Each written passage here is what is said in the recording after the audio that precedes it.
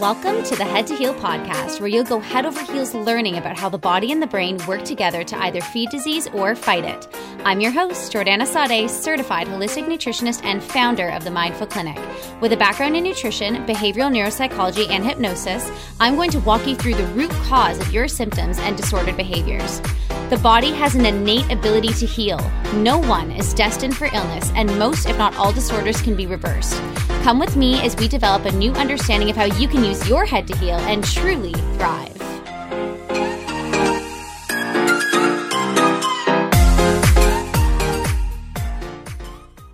Hey everyone, welcome back to another episode of the Head to Heal podcast. I'm your host, Jordana Sade, certified holistic nutritionist, hypnotherapist, and founder of the Mindful Clinic. I want to preface this episode and all future episodes, especially this episode, by saying that I am not a medical doctor and you should always seek help from a physician before beginning any new health regime. Okay, guys, we're going to do something so fun for 2023. We're going to add a new segment into the Head to Heal podcast. And the segment is called What's Up? And basically, what I'm going to do is I'm going to teach you guys all about supplements. I'm going to do vitamin and minerals A to Z, and we're going to go through each supplement. So these are going to be like mini What's Up episodes, and each episode is going to be a new vitamin. So some episodes will be a little bit longer, like the B vitamins, there's so many of them, so that will be a longer one.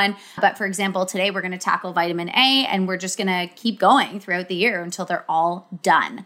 I've actually played around with this before. So if you go back in my Instagram, you're going to see some very embarrassing videos of me putting together little rhyming raps on the vitamins. View at your own caution. But I've also done this in like 2016 where I was just doing static posts or like blog posts on my old website. That was back when the Mindful Clinic was called iMind Nutrition.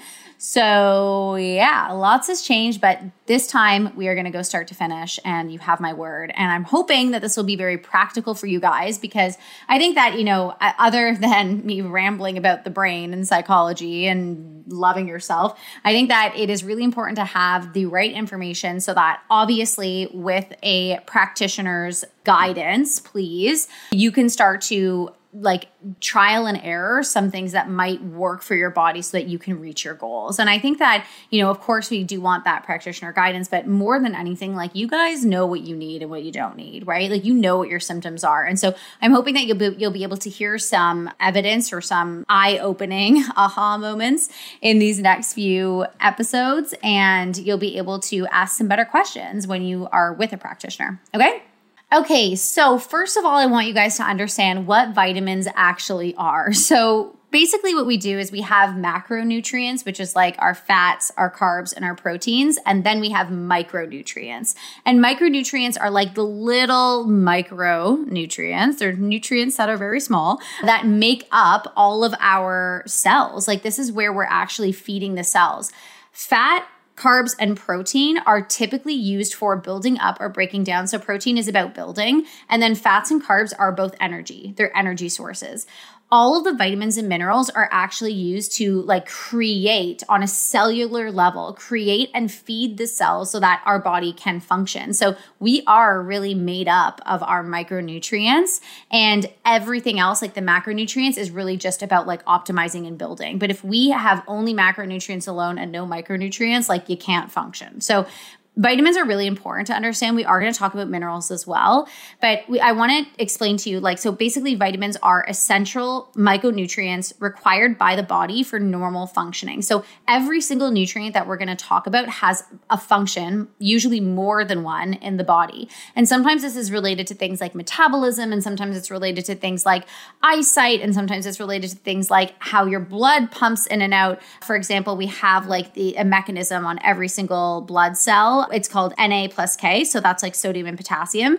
And sodium and potassium basically just pump in and out water and waste from the bloodstream. So without sodium, without potassium, that process is not happening, right? And so our vitamins are very, very important. And our vitamins also must be obtained from food. So this is not something that we can create internally. We can convert a lot of things internally, but it must be obtained from food. So for my listeners who have eating disorders that fall more on the anorexia, bulimia side, where we're not actually actually digesting food properly, or for anybody that has a digestive disorder, you're likely very low and very, very important vitamins and minerals, which is going to impact the way that your brain functions, which is going to impact the way that your body functions, which makes you more susceptible to early death moving forward, right? So vitamins and minerals are all very important. We must get them from food, and they're essential helpers in metabolism. So not just like fat loss. Like when we talk about metabolism, I talk about like how your body is functioning. Like everything is metabolized. And if in a single instant, you have no idea how many molecular chemical reactions are happening just to keep you alive, right? That's all metabolism.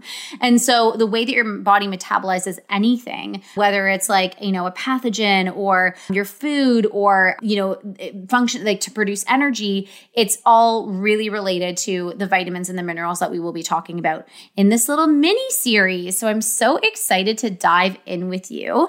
Vitamins can be classified as fat-soluble vitamins and water-soluble vitamins. So what this means is fat-soluble vitamins dissolve in fat, right? So they can actually accumulate in the body, which means that they can accumulate to the point of toxicity level. And they're found usually more in animal foods, whereas water-soluble vitamins dissolve in water. So they are not stored in the body. They're excreted. The excess is excreted through urine. If you've ever heard like Western medicine, people say like vitamins are just expensive pee. Like this is what they mean, because we do eliminate a lot through our urine, anything that isn't used. So it's not building up in the body. But this also means that like if you're taking a water-soluble vitamin, like vitamin C, for example, you're going to want to replete it, especially if you're sick, every 4 hours, which is why now with all of the like cool research and stuff that we have, we can actually take water-soluble vitamins and make them fat-soluble, like a liposomal form of C, which is what I usually recommend my clients take if they're feeling sick. So water-soluble is more in plant foods and fat-soluble is more in animal foods. The fat-soluble vitamins are vitamins A, D, E, and K, and the water-soluble vitamins are vitamins B12, all the B vitamins, B1 to 12, and vitamin C. And if you're wondering if you need supplements, basically we all do because our soil is awful. Like we don't have any nutrition in our soil anymore because it's just been like reused and mass produced. And so I remember reading this article where it took like a handful of spinach and it said like we actually only have 11% of the nutrients in spinach today than we did like 50 years ago. So a lot has changed in the past like 50 to 100 years. And so if you're wondering if you need supplements, like if you're alive on this earth and you're not like, cultivating your own soil and growing your own food, you'd probably need supplements, okay? If you're under frequent emotional or psychological or environmental stress, so this is like, obviously emotional and psychological stress, we can all paint a picture, but environmental stress is like, do you over-exercise? Do you live in a place that's polluted? Is there mold growing in your house? Like, do you work in a place where there's a lot of chemicals, right? Anybody who's recovering from something, so me recovering from my C-section, or you're trying to rebuild tissue, so this is like after an illness or a surgery. The third reason why you would need supplements is people who are dieting or avoiding certain foods. So hopefully, if that's you, you're not anymore after listening to my podcast. But the elderly, of course, because as we age, one of the first things to go is our digestive system. And so absorption is usually pretty poor. Also, children who don't eat a balanced diet. This is why we give my son supplements, and my daughter also will be getting supplements when she can chew.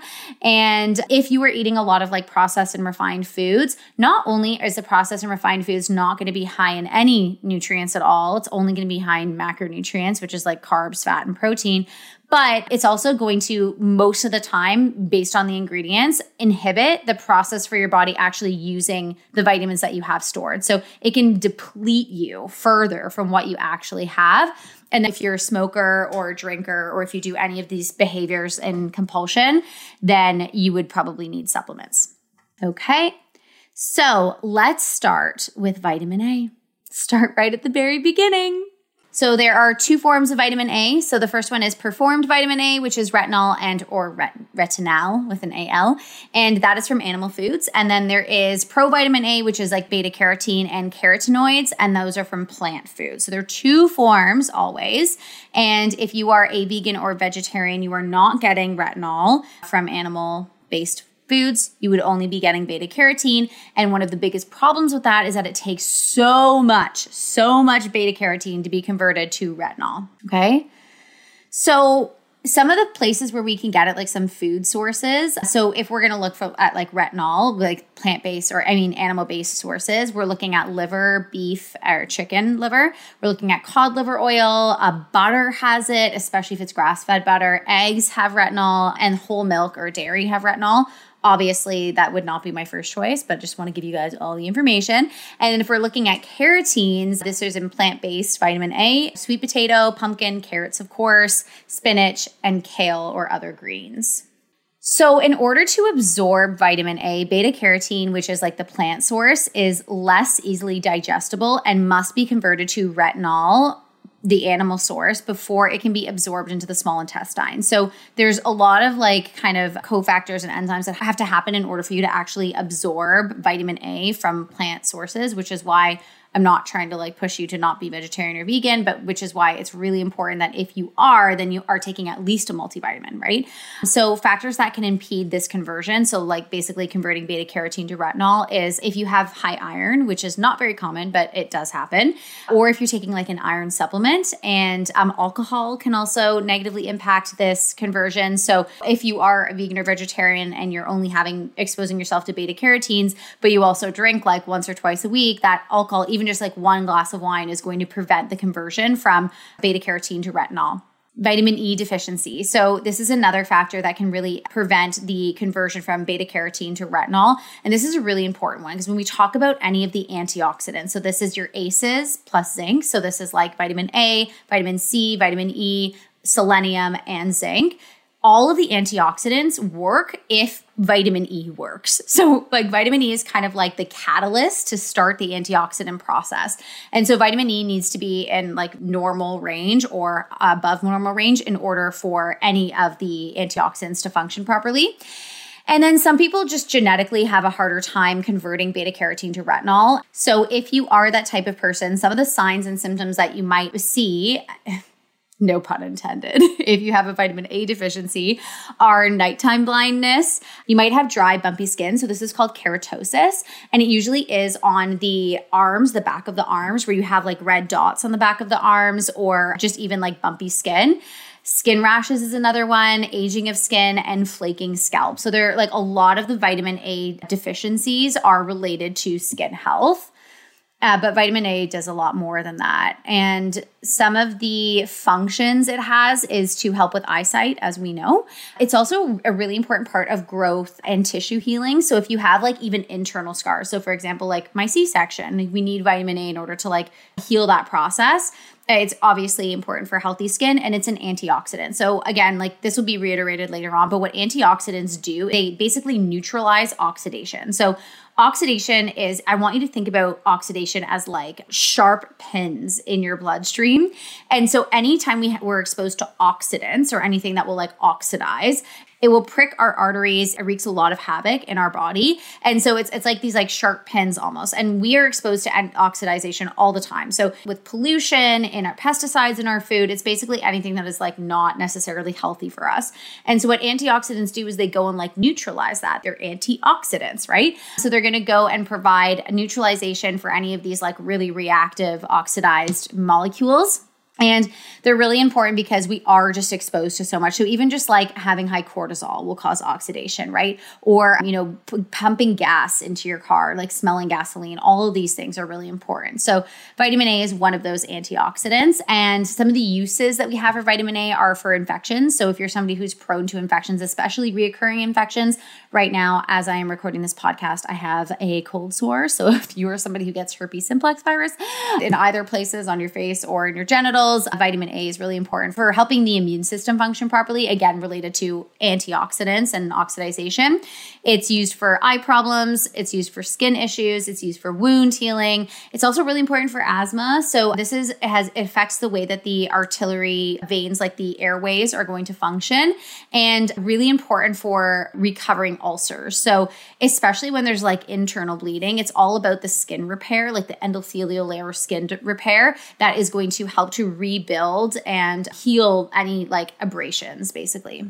So there is quite a big controversy about taking vitamin A supplementally. You might notice that if you were to purchase vitamin A, first of all, it's going to be in a fat-soluble form because it is fat-soluble. So vitamin A, D, E, and K are all fat-soluble vitamins, which just means that it requires like fat in order for it to be like synthesized, stored, and converted. And so you're going to see it in like a gel capsule. But basically, vitamin A, it can be toxic in very high doses. So if you're pregnant, I just would recommend not supplementing with vitamin A at all. It might be in a multivitamin, but that is such a low dose that it's not going to like negatively impact. But where vitamin A reaches levels of toxicity is when it becomes too toxic for the liver. So basically the recommended dose, I very rarely follow recommended doses in my own practice, but that's just because like I'm trained to work in therapeutic doses. But with vitamin A, it's just safer. We stay at the recommended dose. So that would be about 10,000 IU. And so if you were to go to the store and pick up any type of vitamin A supplement, basically what you would be looking for is one dose is probably around 10,000 IU. So you would want to take one of them once per day, and you would want to take it with a meal that has a high fat content. So I like to use vitamin A like I would use any of the other fat soluble vitamins. So with dinner, because then it can help to convert overnight like a hormone. And favorite brand of vitamin A would be Natural Factors. I really like Natural Factors. They're fairly local to here. They also third-party test for heavy metals. And from a price point range, they're actually on like the lower side for good quality vitamins. So they are one of my favorite places to go. I would also do AOR. AOR does a good vitamin A.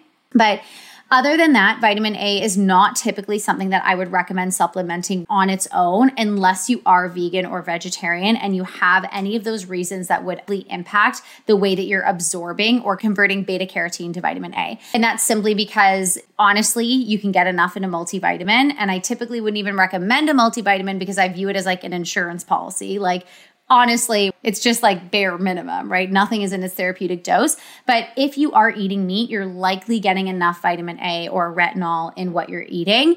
And especially if your digestive system is functioning properly. So if you have any impairments in your digestive system, then a vitamin A might be something that we would need to supplement with. But again, like I would actually start with vitamin E and then kind of work from there. Okay? I hope that was helpful. Let me know if you have any questions about what's up this week. And I'll see you next time on another episode of the Head to Heal podcast in the segment of What's Up. Love you guys.